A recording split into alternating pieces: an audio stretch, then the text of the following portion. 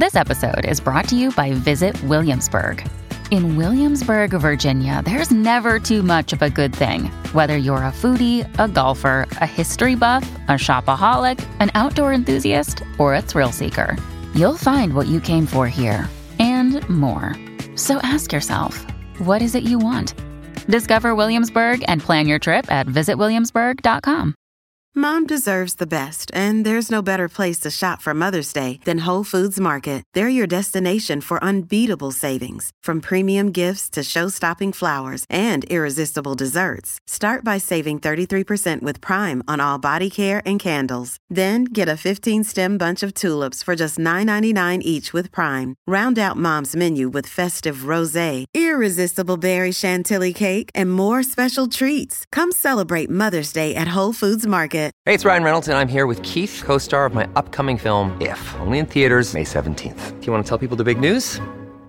All right, I'll do it. Sign up now and you'll get unlimited for $15 a month and 6 months of Paramount Plus Essential Plan on us. Mintmobile.com/switch. Upfront payment of $45 equivalent to $15 per month. Unlimited over 40 gigabytes per month. Face lower speeds. Videos at 480p. Active Mint customers by 531.24 get 6 months of Paramount Plus Essential Plan. Auto renews after 6 months. Offer ends May 31st, 2024. Separate Paramount Plus registration required. Terms and conditions apply if rated PG. Welcome to the New Books Network. Hello, everyone, and welcome to New Books in Anthropology, a podcast channel on the New Books Network. I'm Reagan Gillum, a host on the channel, and today I'm talking to Dr. Elizabeth Farfan-Santos, who is the author of the book Undocumented Motherhood, Conversations on Love, Trauma, and Border Crossing, published by the University of Texas Press. Dr. Farfan-Santos, welcome to the podcast. Thank you so much for having me. Yeah, I'm really excited to talk with you about your book, Undocumented Motherhood. And I've really admired your work since reading Black Bodies, Black Rights, The Politics of Quilombismo in Contemporary Brazil. I think that was also published by University of Texas Press.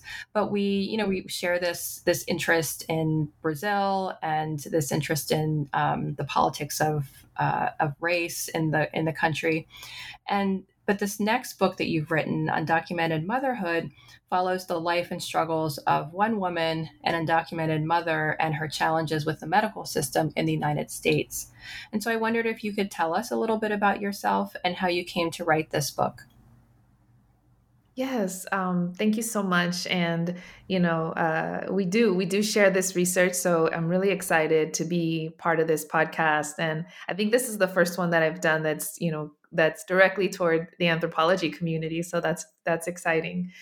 So I came to write this book. I had been doing research on health access for undocumented communities for quite some time. The research started in 2014, if I remember correctly. And it was right around the time the Affordable Care Act was going into effect. And so there was a lot of movement within the politics of our healthcare system. For the first time, we were seeing the potential for not the potential, but we were seeing a comprehensive healthcare reform in our country, something that, most of the people in my age group have never seen in our lifetime. And so that was very interesting to me. I've always been interested in the healthcare system and the politics of the healthcare system, namely because I was raised in the public health system, and we had on and off access to healthcare, growing to health insurance and to stable healthcare growing up. But we always had public health. The public health system was always kind of supportive to our family. So it's always been something that I've been interested in. But I was especially shocked when I heard that undocumented immigrants kind of as a mass were going to be excluded from any kind of support within the Affordable Care Act and the new policy reforms. And not just that they were going to be excluded, but the way in which they were excluded, very, very verbally, very specifically as a cohort, was really impactful and triggering, and it seemed like something important to look at. largely because my family is an immigrant family. I did have undocumented members in my family, no longer undocumented, but I did grow up with those experiences, and so these are things that are always in my kind of that I'm always thinking about, these roles and these multiple roles within my family and within Latinx families in general. And so I was doing that research, and I published several articles that specifically were speaking to the public health system, and with public health intellectuals, scholars, and medical anthropology scholars, about what this might look like for marginalized communities more broadly, but specifically for undocumented communities.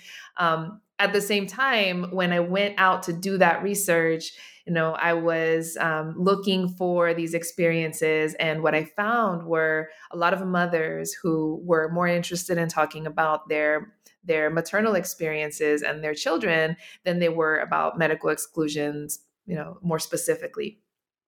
So I was doing research in public health centers and community health clinics and with community health workers. And I was interviewing mothers, and I was getting a lot of stories about maternal experiences and the maternal experience. So that's really where the book started.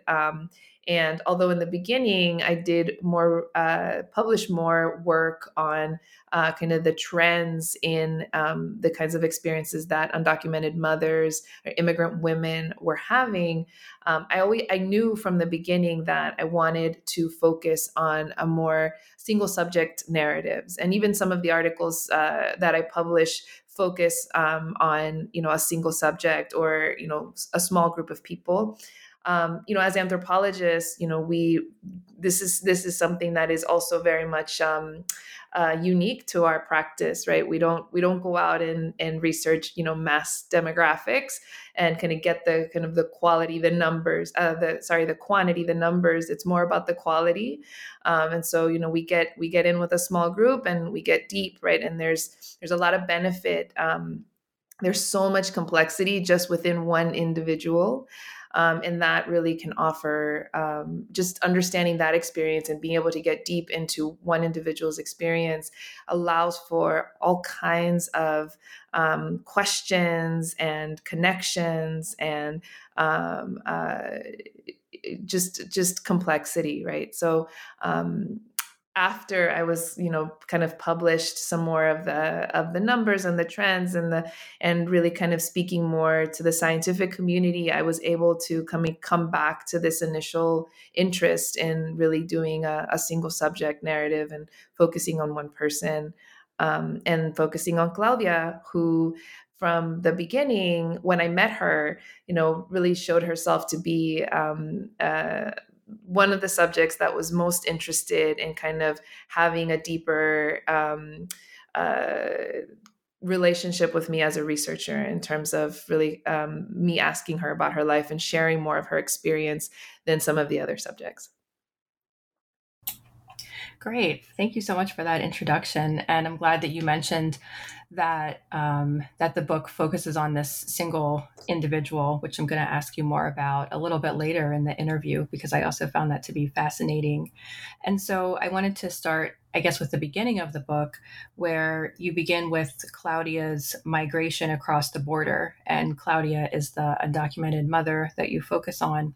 And so it occurred to me as I was reading the book that other books that I've read about migration studies and border crossing don't really include many women, and we don't always see how border crossing can be a gendered experience. And so I wondered, what did you want to express with the story of Claudia's border crossing from Mexico into the United States? Yes, absolutely. There, at least within American scholarship and anthropological scholarship and public health scholarship, there are there are not many studies that focus on the experiences of women. Not to say that women are not included in immigration research and migration studies, but often they get included as part of the population. One thing that I'm doing with this book, and that also kind of connects with the reason for a single subject narrative is really looking at the multiple layers of intersectional identities of an individual, right?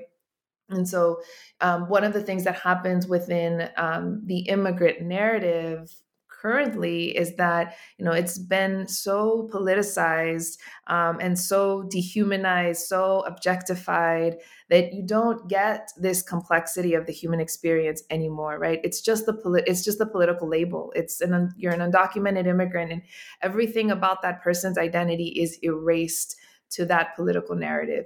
And it's not to say that label, that politic is not also a significant part of their identity, but everything else that human being has as part of their identity doesn't just disappear, right? When you become undocumented, right? You add it to, and so people continue being all of the different layers that they are. And so within this research, there is kind of a flattening of those layers of identity, and one of those is gender, but not just gender, in the sense of, okay, let's include women, right, as kind of sexual objects and bodies to be included, but also all of the different roles, right, and experiences that come with being a woman in society and within the migration experience.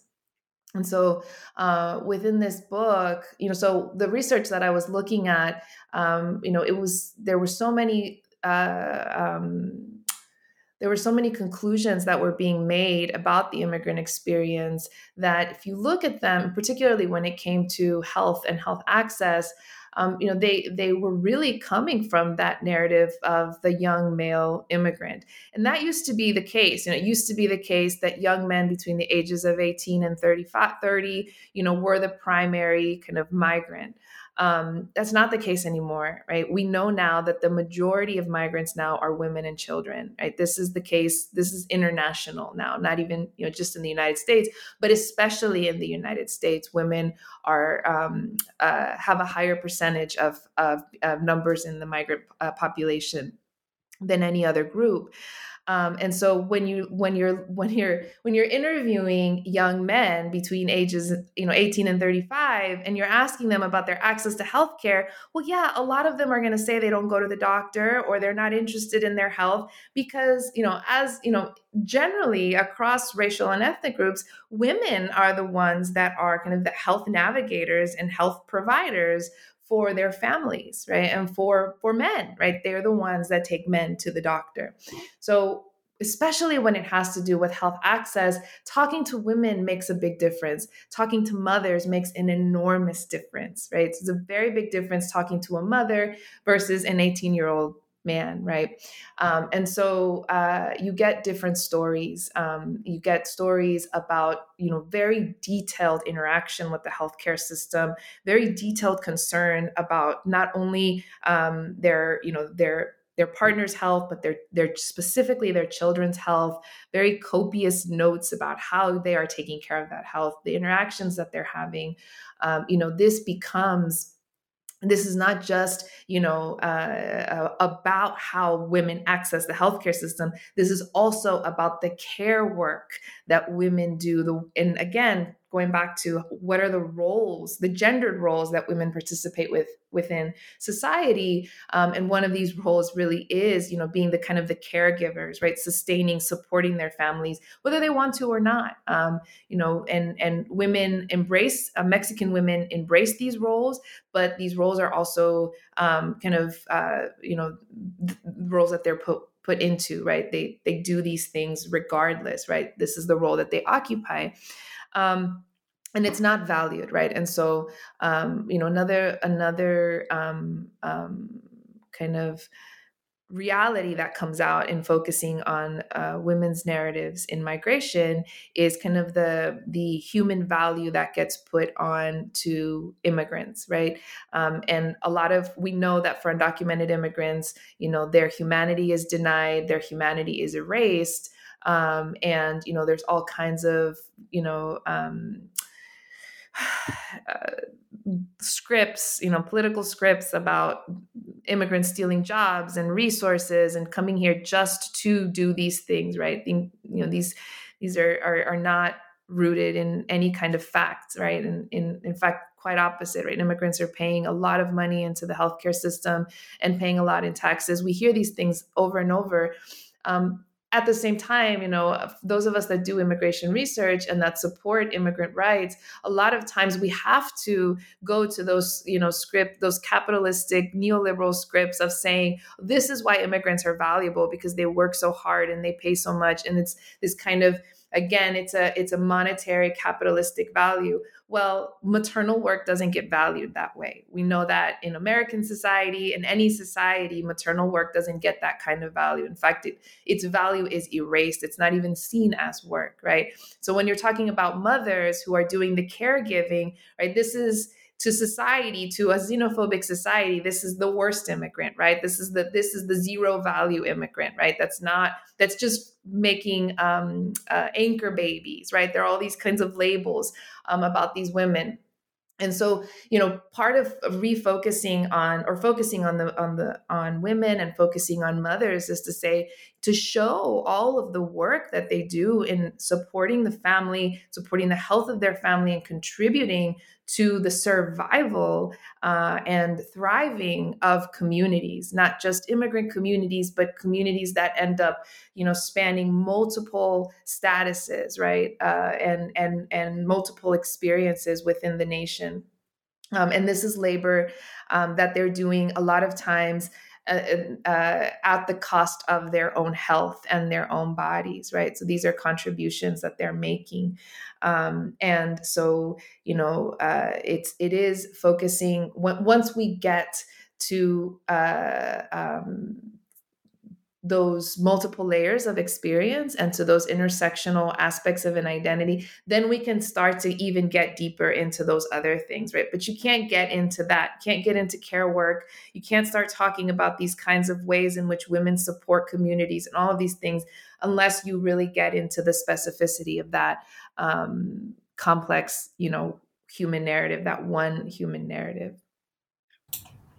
Yeah, thank you for that. That's so important, especially that context of the numbers of women and mothers and children who are migrating, and which kind of complicates our idea of like you said, of young men migrating across the border, and then. Oh, I wanted to say one more thing in relation to that. Sorry to interrupt you. Go ahead. That I forgot to say. And so that kind of everything I said really, really focuses on, what women are doing as mothers. But there's also an interest of mine in kind of showing the unique experience of women in the migration experience. And so one of the things that you see in the beginning of the book is kind of the other kinds of interactions that women have when they're migrating across the border, right? And, you see a lot of women experiencing sexual violence when they're migrating. A lot of women are migrating because they're leaving sexual violence.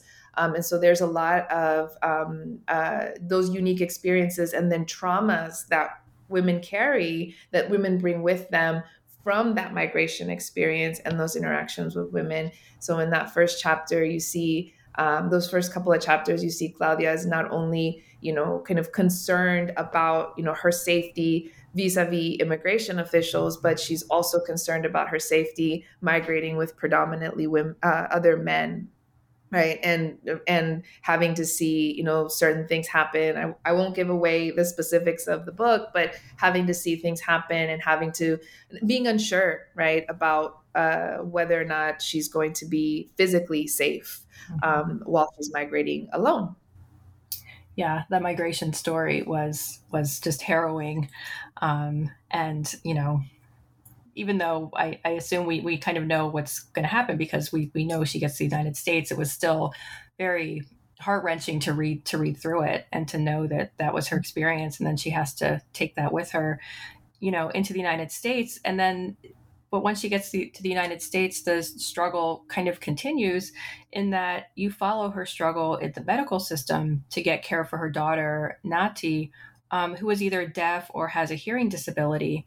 And so you go into detail also about these struggles that she has in trying to get care for her daughter. And so I wondered if you could just say a little bit about what some of her struggles were in the medical system, and what did you think, shaped or informed these struggles? Yeah, I think the majority of her struggles within the medical system had to do with being undocumented and being uninsured. So we know that in this country, access to healthcare is not a human right. Healthcare is not a human right. And if you are uninsured, you have very little access to resources. So a lot of the lack of access to resources that Claudia experienced, had to do with just not having any kind of insurance. But this was also augmented by her undocumented status. If she were not undocumented, if she were a U.S. citizen, she might qualify for public health programs that would certainly help Nathi a lot. So this was difficult because some of the other undocumented women that I interviewed had citizen children, and that's a different kind of sad experience, because even while the children have access to resources, the parents don't have access to resources, and so that still creates a lot of issues. But with Claudia and Nathi, to have a child that has so many needs and to not have any support for those needs, was incredibly difficult. And so you see throughout the book how much money she and her partner have to put into the healthcare system to pay private physicians. So when they first get here, they immediately get they purchase health insurance because it's the only way to get her specialists that she needs and therapies that she needs, that Nathi needs. But that private insurance, of course, they're paying fully out of pocket. There's no support, for that. And it's a lot of money. And, in addition to that, they're still paying more money in addition to the insurance, they're still paying money for the services, right, out of pocket for the services. And so, this became a really interesting part of the narrative, the way that Claudia was able to kind of recite dollar by dollar how much she was making. And it was important for me to keep that in the book to show, how major of an aspect of that experience it is, because when you're paying for something out of pocket, when you're having to pull resources from community members, you're very clear on how many dollars are coming out for everything, right?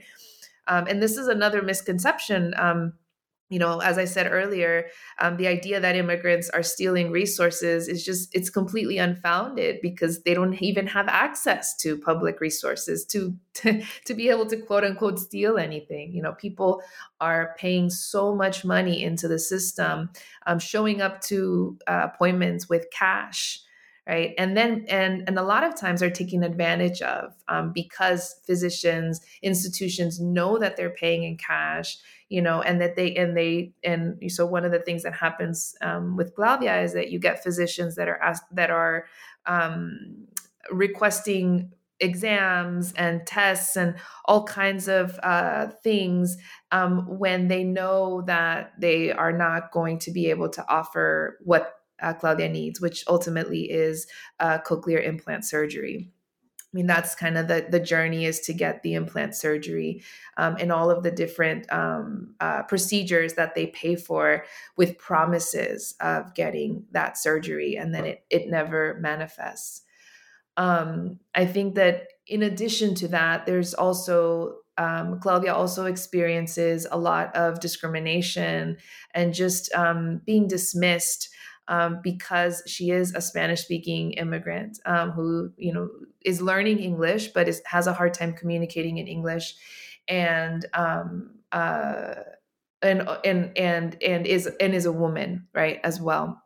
And so the reasons that she gets dismissed, dismissed for not understanding clearly. Physicians are telling her how, quote unquote, this is how it works, and you just don't understand. And she's fighting. She's advocating for her daughter. Right? She's saying, I know what my daughter needs. I see her. I'm working with her. I understand.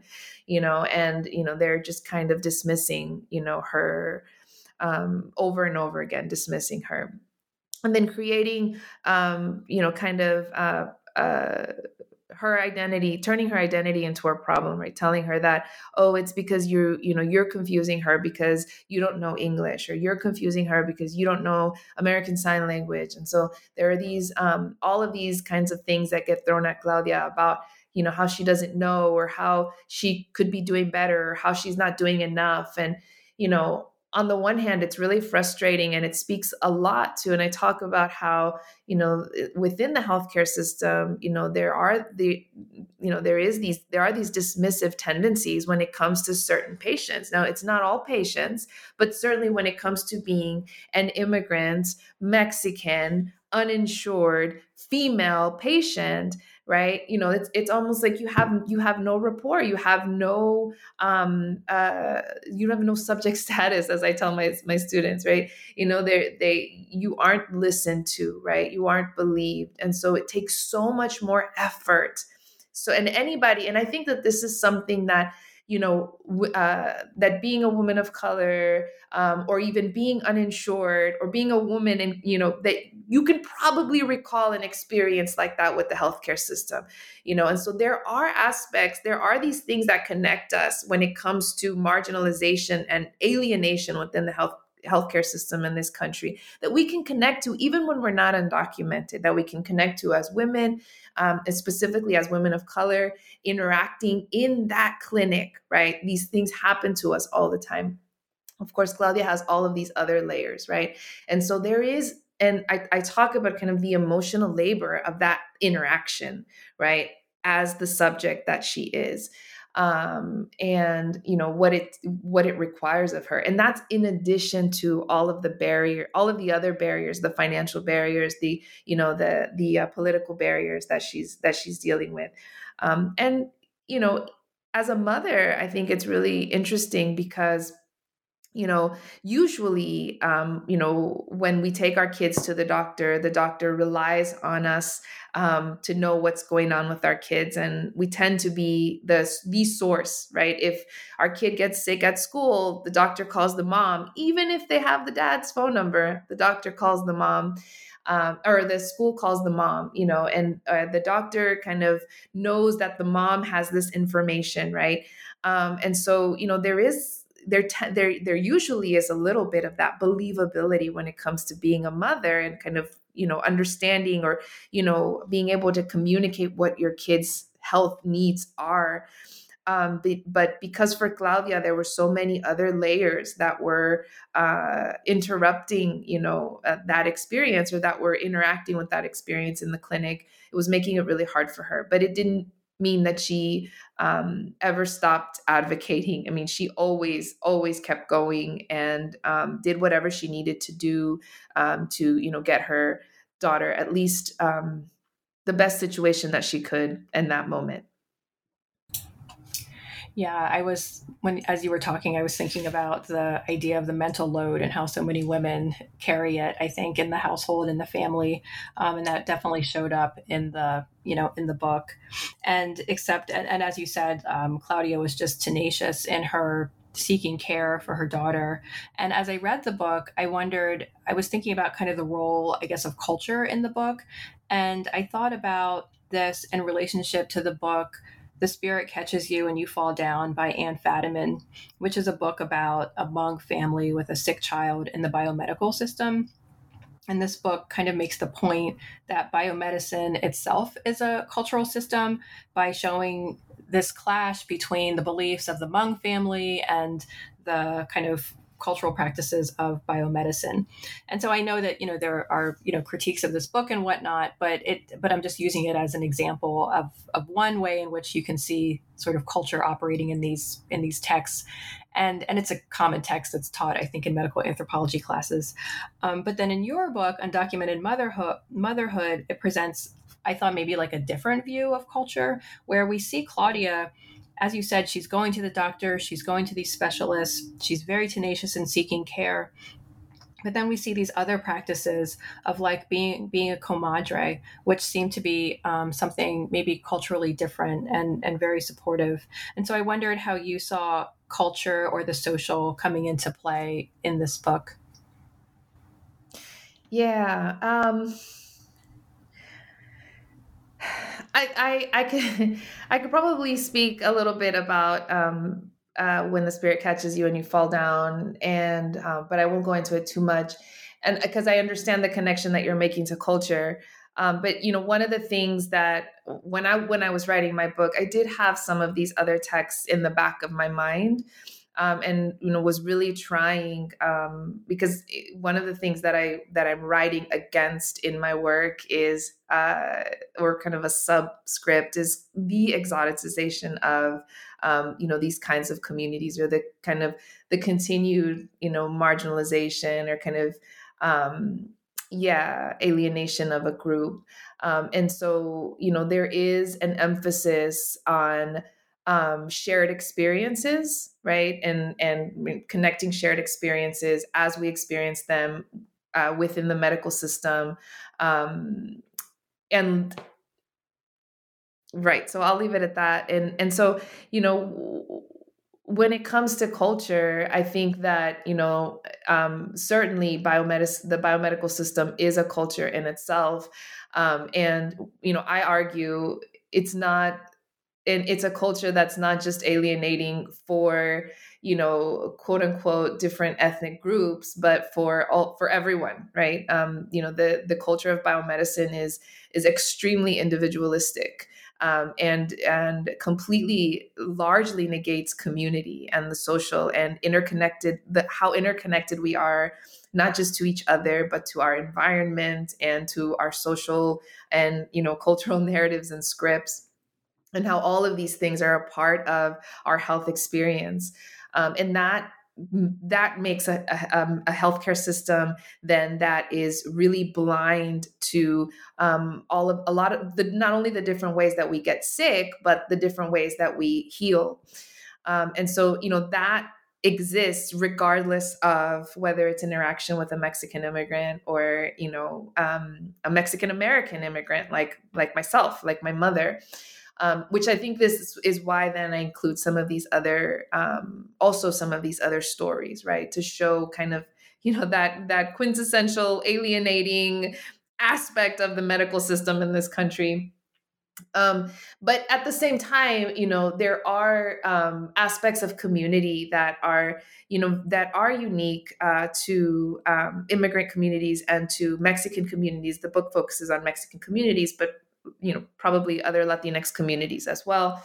And I talk about Comadrazgo because this book focuses so much on relationships between women and mothers.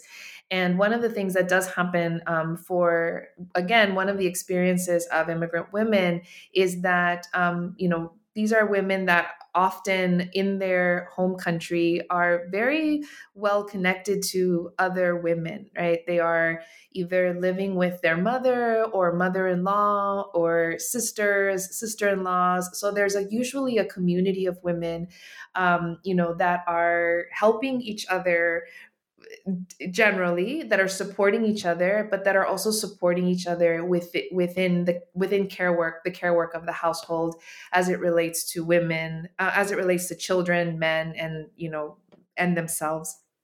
And when they come to the United States, they're kind of pulled out of those female communities and, are kind of left to live in this very American experience where everyone fends for themselves, in very individualistic society.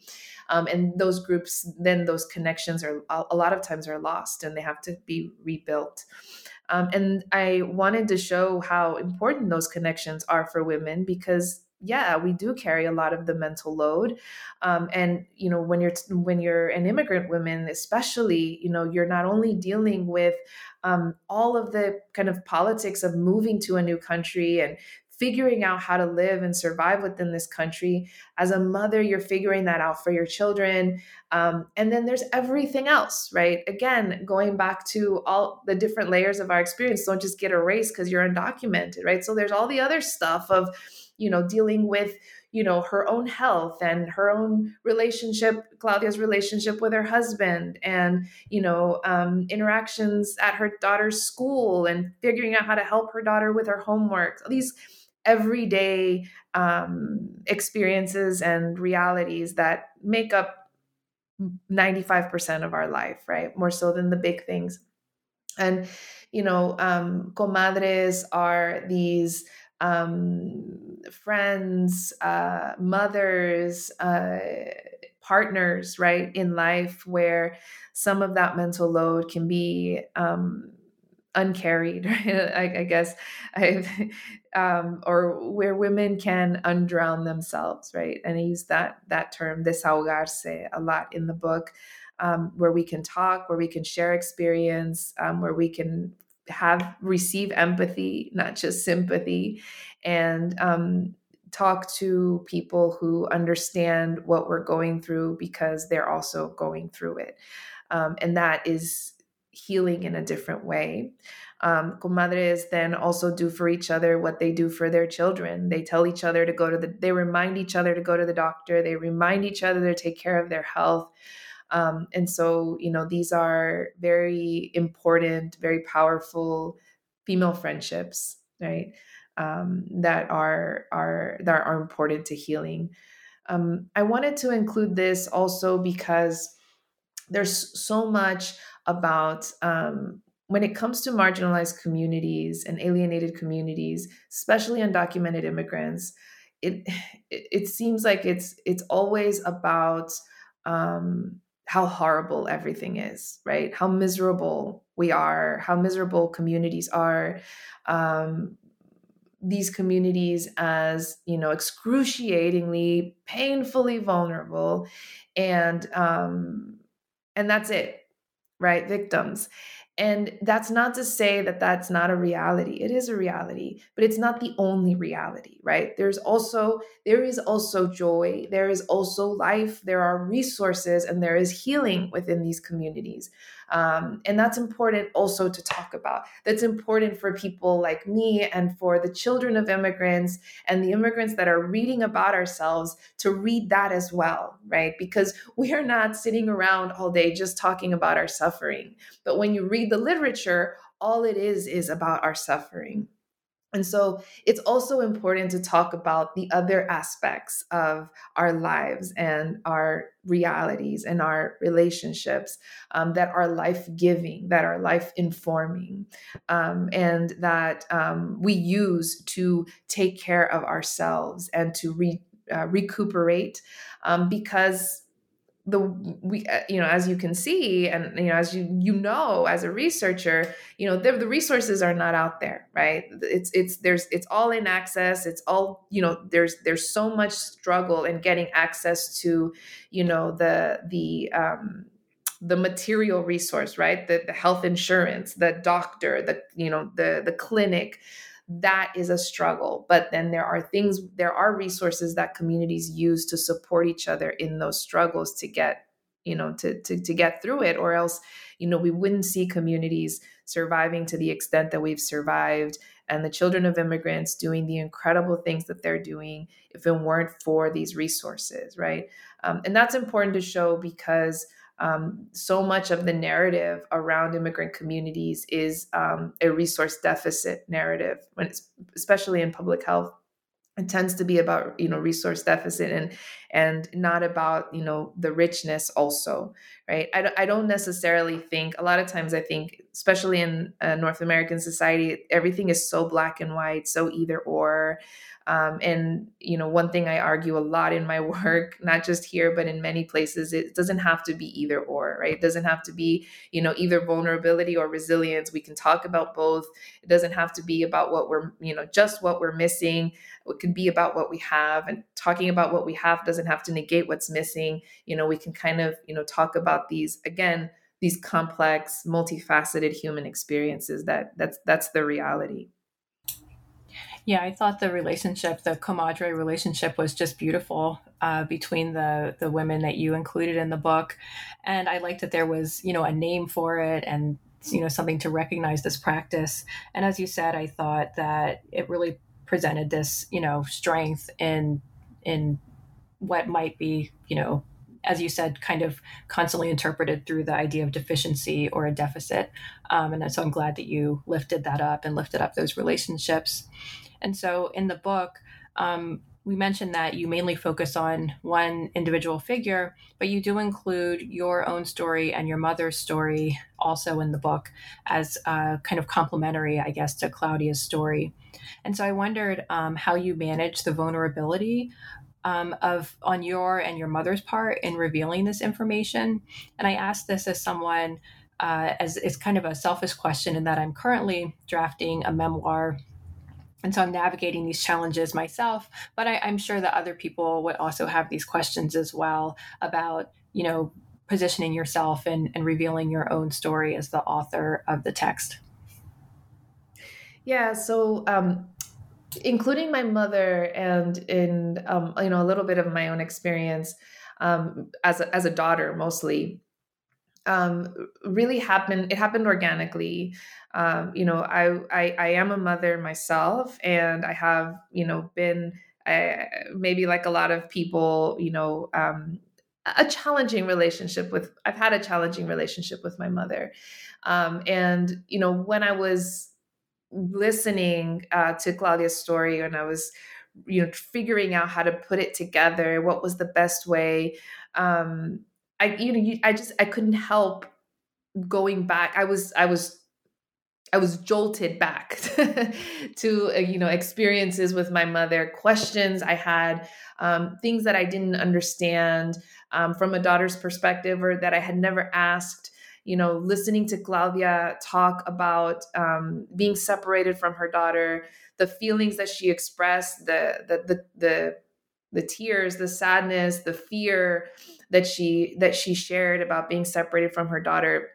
It made me think about my mother, and what her experience may have been like. I never. So my mother was born. She's a Chicana, so she was born and raised in Chicago. And I never thought about my mother as having a migrant experience. But as I was listening to Claudia and I was thinking about our lives and our past, I thought, well, she experienced a lot of these different things, and the border was a very significant, extremely significant part of her journey as a mother, right? And her entire experience, really defined her experience as a mother, even though she was born on this side of the border. And so I always remembered the years that I lived in Mexico with my grandmother as just kind of an adventure, and made me really close to my grandmother, my paternal grandmother, and kind of that side of the family. And I never thought about what my mom would have felt like, right, not being with us. And so I decided to ask her, and I decided to kind of, treat her like one of the research subjects and kind of interview her. And that was a very interesting experience. I think that part of it, they were really difficult questions because I wanted to know her experience, but I also knew that it was going to be really hard and awkward because of, the tension in our relationship, because of the tension around these stories mostly. But it helped to kind of with my mother, which is very different than what I do in other interviewing experiences. In other interviewing experiences, I try to make it the experience very conversational and very comfortable, and not so, question and answer so hard. But with my mother, I think I kind of reversed it a little bit, and I tried to make it a little bit more professional, like more, just very kind of strictly stick to the interview. I think to, at least for me, it made it easier to kind of handle the emotions that were coming up, and just to kind of be there face to face. And, my mom is also a very quiet, pretty introverted person. She would not be the kind of subject that you would interview for a book. She just doesn't like talking about herself. She doesn't like being the center of attention. And so it takes a lot, to kind of pull information from her. And so it was kind of awkward, to say the least. And it got easier as it went on. But there were moments where my mother would cry, remembering, leaving us and having to, and where I could tell that she was trying to explain herself, and she was trying to kind of, we both knew the end. We knew the end of the story, but she would kind of slow down and kind of, really try to justify why she had to make the decisions that she made, to send us away. And, then seeing her, how much pain she felt with being away from us, it humanized her for me. Right. And so, it made me kind of see her as not just my mother, but as a woman in her own right, a human, a person, that was dealing with a lot of different things that I can't even imagine. And who was trying to do the best for her family, and left her country, left the comfort of, what she knew, to a country that she didn't know, and, really tried really hard to assimilate to, the reality that she had to assimilate to make things work. Doing things like going to the markets and selling food in the markets. I mean, I can't even imagine my mom doing that. I mean, she's just such a quiet person. I can't even imagine her, selling tacos in a market, yelling at the top of her lungs for people to come and buy food. Like, it's just, when I think about it, it seems amazing. And so, all of that stuff kind of came up. And, one of the things that I do in my work, that I'm really passionate about is that, the vulnerability of the writer or the anthropologist as author. I really loved, writing culture. That's kind of one of the books that at least I was, I've always been inspired by, and this idea that, we aren't, these kind of objective tools of science. We're not a fly on the wall. And I know that we're so far along, in 2023, that it seems cliche to say that now within our field, but I do think that we still operate that way sometimes. It's still not, I think we're getting better. We're getting to a place where the autoethnography and the self is more welcome, within ethnographic writing, but we're still not there fully. And so, but I believe in this very much, because I think that, the majority of these ethnographic texts that we write are an exercise in self-discovery, and there are all kinds of our own issues and traumas behind them, behind why we research the things that we research, and, pretending like it's not there. And like, we're just asking an objective question is not helpful. And so, I've always been interested in kind of integrating, or speaking to that kind of, anthropologist as author and creator, right? Co-constructor within a narrative. And so I wanted to do that, but I also wanted to, so Ruth Behar says that, vulnerability is a practice, right? It's learned. It's not something that, it just happens. And I did very much learn that in this book. The book took so many different, phases and drafts, to get to a place where I felt comfortable.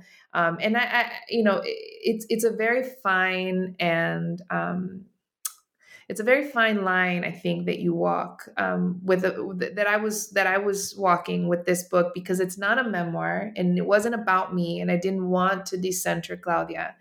I didn't want to compare myself to her or my mother's experiences to hers. So I make it really clear, throughout the book, that the experiences are not the same. But they're coming from similar questions, right? And there are roots, and that's important as well. I think, especially for a Latinx subject, it's important because our families are multi-status families, are diverse families. We are diverse racially. We're diverse in terms of status, in terms of gender. All of these kinds of things, exist within our families, and so the border affects us in multiple ways. And so, that becomes a way to kind of speak to our interconnectedness, which is a big part of, one of the important takeaways from the book is our interconnectedness, but also, the kinds of experiences that are shaped by the border and that become, that impact other aspects of our identity, like motherhood, right? Regardless of what side of the border you're on. So my dad was undocumented, my mom wasn't, but the border then, because she decided to marry an undocumented man, becomes a part of her mothering experience and something that she has to deal with, right? I hope I didn't stray too much from the question. I think No, you answered the question. Yeah, perfectly. No, that's great. I like that context of talking about your mother as well, of how she is. She sounds like my mother, in that my mother is also very quiet and very introverted. And I can only imagine, doing an interview, I'd have to,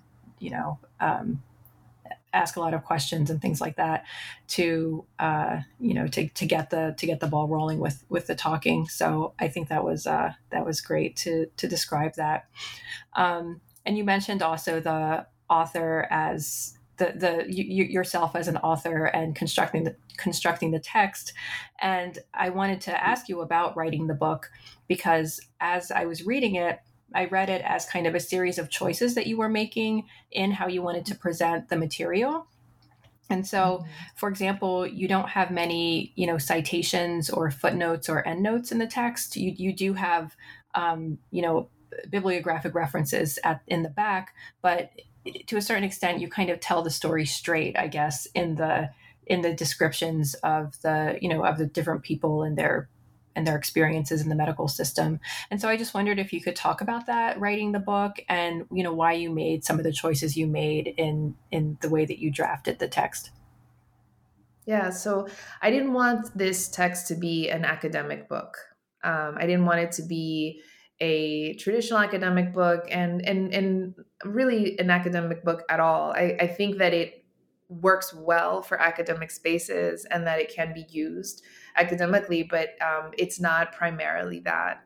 I wanted it to be a book that was that read as dialogue, as a narrative.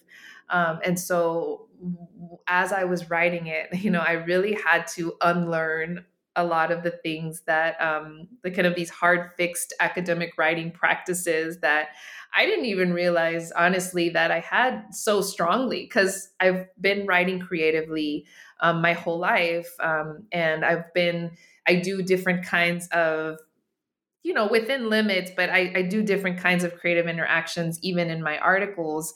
I tried some things out in my first book. And so I've always been playing around with creative writing.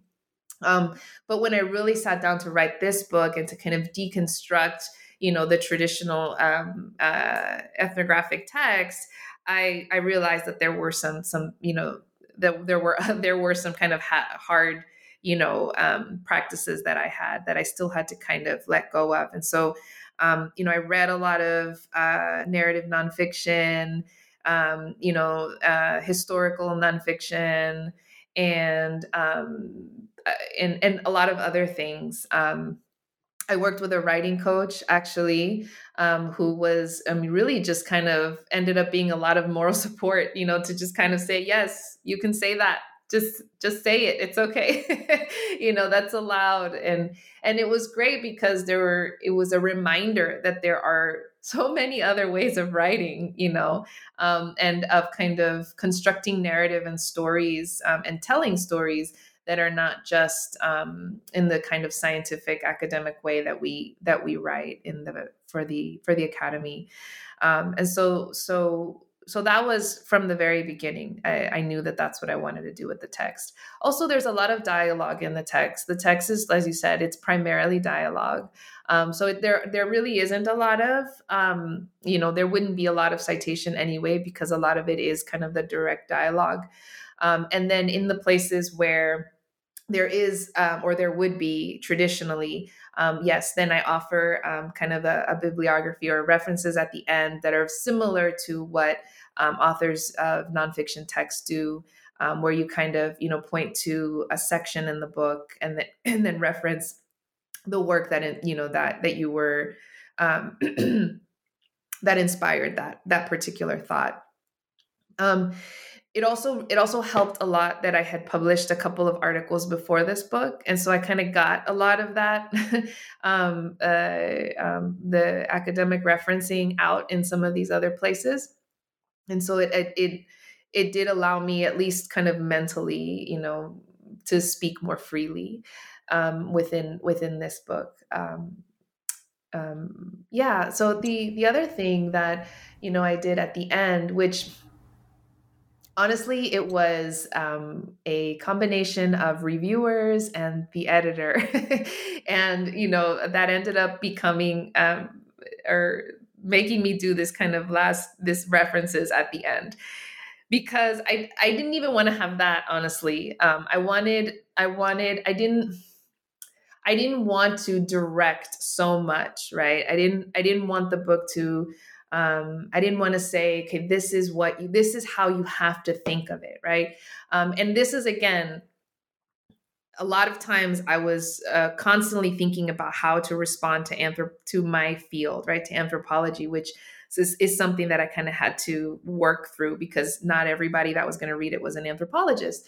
But one way that I was trying to respond to the field was that, I feel like in anthropological writing, so much, a lot of the time,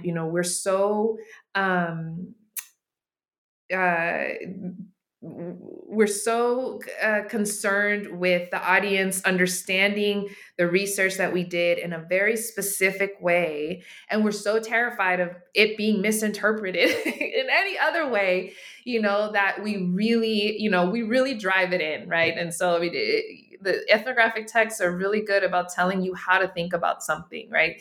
And that's how we learn to write, right? You can't just put it out there. You put it out there, and then you tell us what we need to know about it, right? How do we put it together? How do we understand it?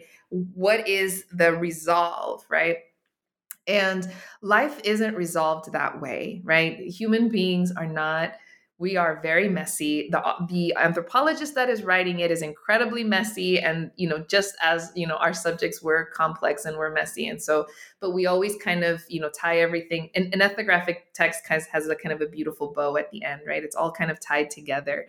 And I wanted to leave some of that messiness, some of that confusion, but, alas, I think it worked out. So we came to this agreement, I think, me and the editor and, the reviewers, of doing this kind of sources at the end that becomes more like a thinking community, right? Like a creative, co-constructing intellectual community, rather than, this is how to think about it, right? But I think it serves both purposes. And so I really, really enjoyed writing that last part. I think, so I really enjoyed writing that last part and saying, look, these are some of the books that have inspired me in writing this material, and that tackle these issues in other ways. If you're interested in, different aspects of this book, these are other sources that you can go to. And so really kind of speaking to it as another community, right, was helpful for me in kind of closing that up. But I think also just really added I do admit it added an important layer to that book, and kind of offering the reader a resource to understand more. Yeah, that's really interesting. The kind of negotiations that we have to make between the author, the reviewers, the editor, and what to include and what to leave out.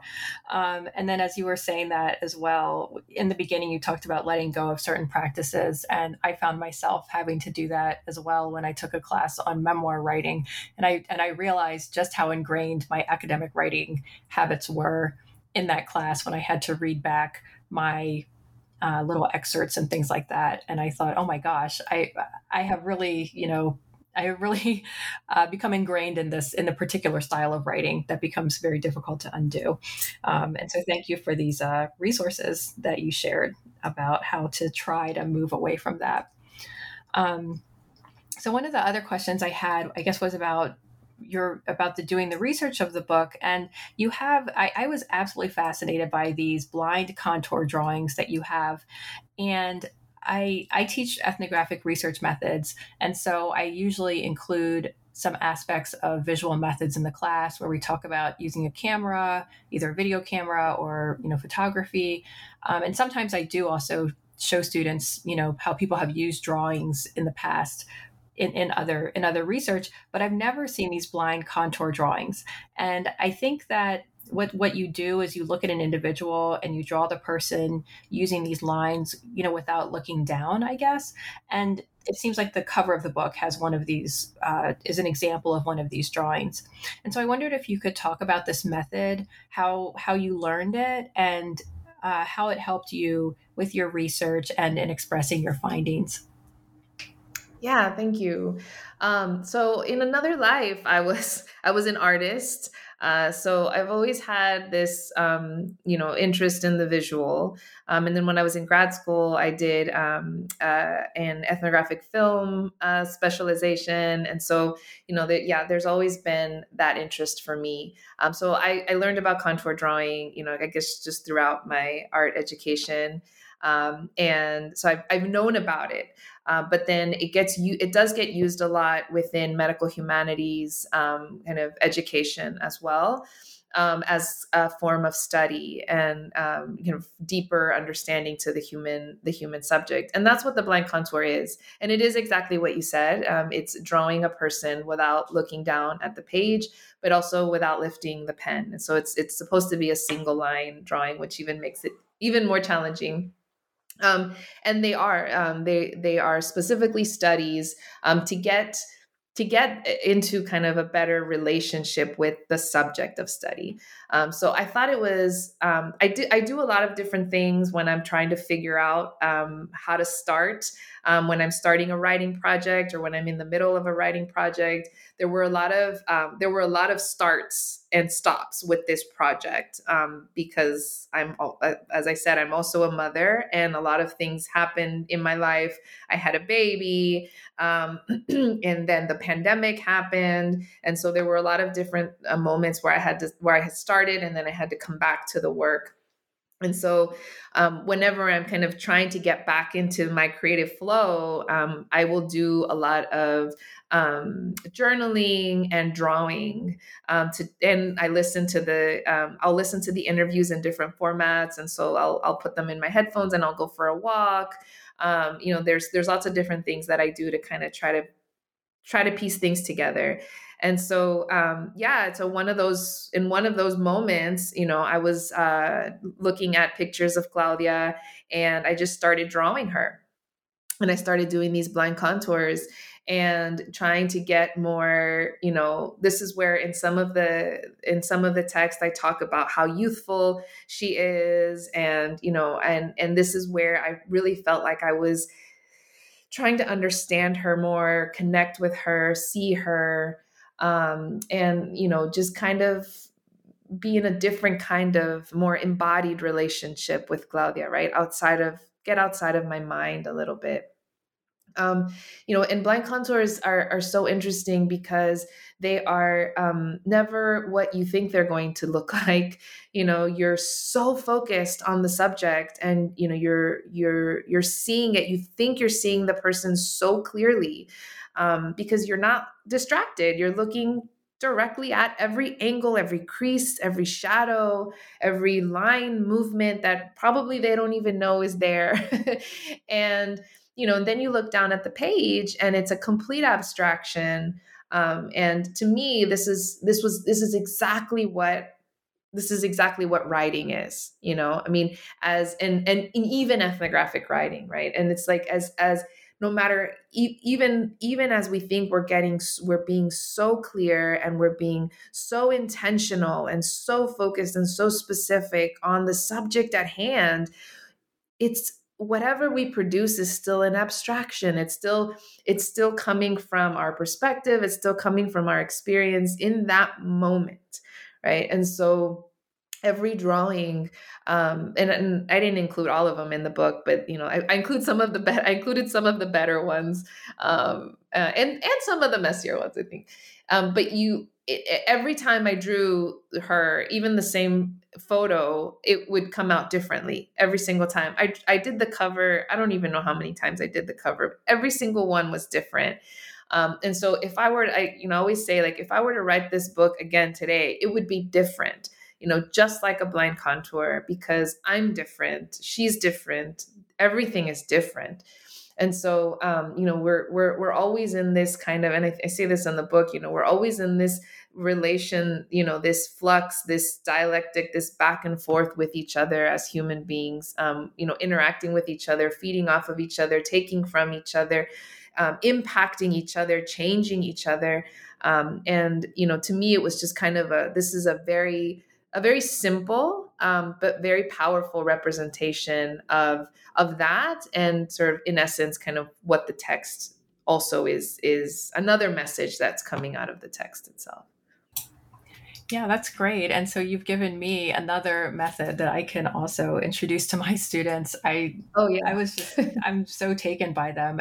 I like them because one doesn't necessarily have to have, I would say, immense, I'm talking about myself, immense talent in artistic drawing in order to produce these, because I have very little talent in rendering anything visually. And even with my students, I've brought in other drawings that people have done, and they look at them and they're like, I can't do that at all.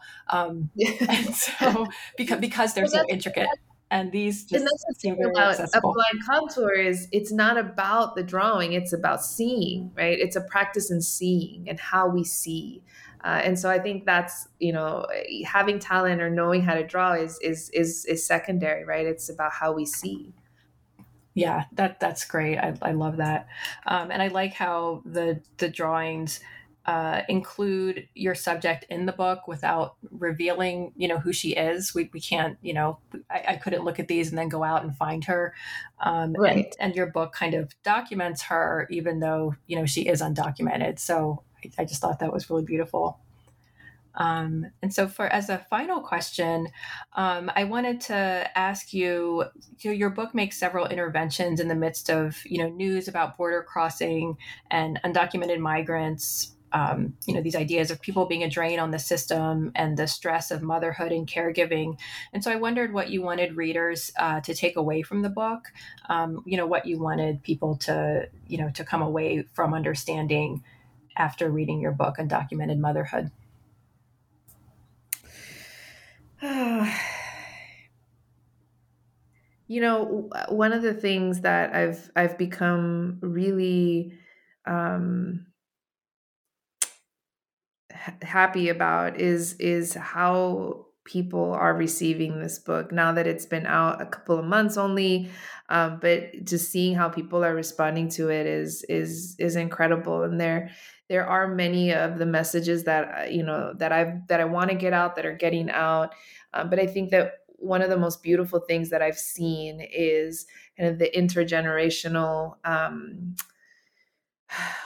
healing and interest that is arising out of the book. So you have, children of immigrants that are reading it, students that are reading it and then going and having conversations with their mothers. And it makes me emotional because, this is important, right?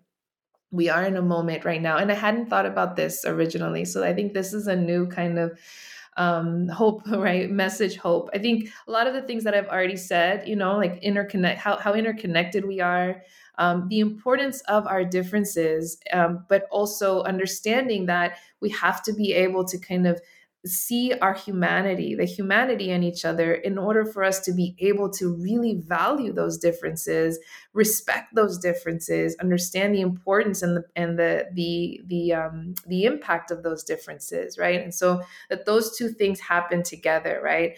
That we can have shared human experiences and also respect and understand and feel compassion for the differences in our lives and the hardships that we feel individually. So that's a big part of it, particularly of the message that I want to emphasize with this book, especially for undocumented immigrants, because these are groups of people that have been so dehumanized and objectified, right? It is important to see, right? So again, going back to how we see people, right? Not just as a political status, a label, a story told through the eyes of an angry politician or a xenophobic rhetoric, but actually seeing this person. And there's so much there's so many other things that we can see each other when we look at other things, like what we might share as mothers, what we might share as equally part of a messed up medical system, as as women, right? And as daughters. And so all of these different things they're more, not to say that those are the only things, but they're more like they're kind of almost like helping hands, right? In connecting to each other, right? And relearning, like doing a contour drawing, relearning how to see each other in different ways.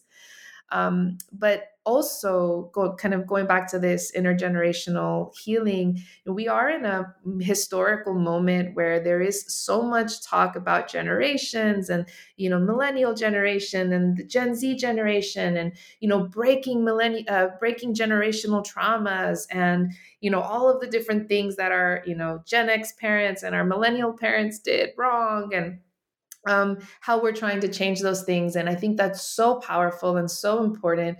And at the same time, I think that, just because we are changing and in big, important ways doesn't mean that we can't also have dialogue and go back and try to understand the experiences of our elders and of our caregivers, and talk to them and find out, what it is that made them, what happened to them, what made them who they are. Understanding those stories is such an important part of healing because we are interconnected. We can't just cut people off, write people off, especially people that are important in our lives. And I don't think that it really is an option for Latinx communities anyway, because, community and family is so important to us. So even if we do try to cut somebody off, it hurts. It hurts us for the rest of forever. And so having those conversations, seeing children talk to their mothers and go back to their mothers is so beautiful because their mothers experienced a lot, and I think I still read back through parts of the book and the parts that the dialogue from my mom still makes me cry, because I just can't imagine some of the things that she lived through. And I look at my daughter and I see my daughter and I think my daughter right now is the age that I was when I wasn't living with my mom. I wasn't with her, and it's such a beautiful age, 3 to 4, 2 to 4 is such a beautiful, critical, formative age. And she didn't have me. And it makes me so sad for her. It makes me sad for me. But, this happened to both of us. And so I think it's so beautiful to see, young people going back to their caregivers. And I hope that keeps happening more. That's ultimately reconnecting to each other is, in particularly seeing in immigrant communities in their full humanity is a really important part of the message of this book. Great. Thank you so much. This book is so timely, and each person, sometimes I say each person is a whole world, and you really help us to see that in this book. So thank you so much for it. I've been speaking with Dr. Elizabeth Farfan Santos, who is the author of the book Undocumented Motherhood: Conversations on Love, Trauma, and Border Crossing, published by the University of Texas Press. Thank you so much for writing this book, and thank you for sharing it with us on the podcast. Thank you so much for inviting me, Regan. I appreciate it.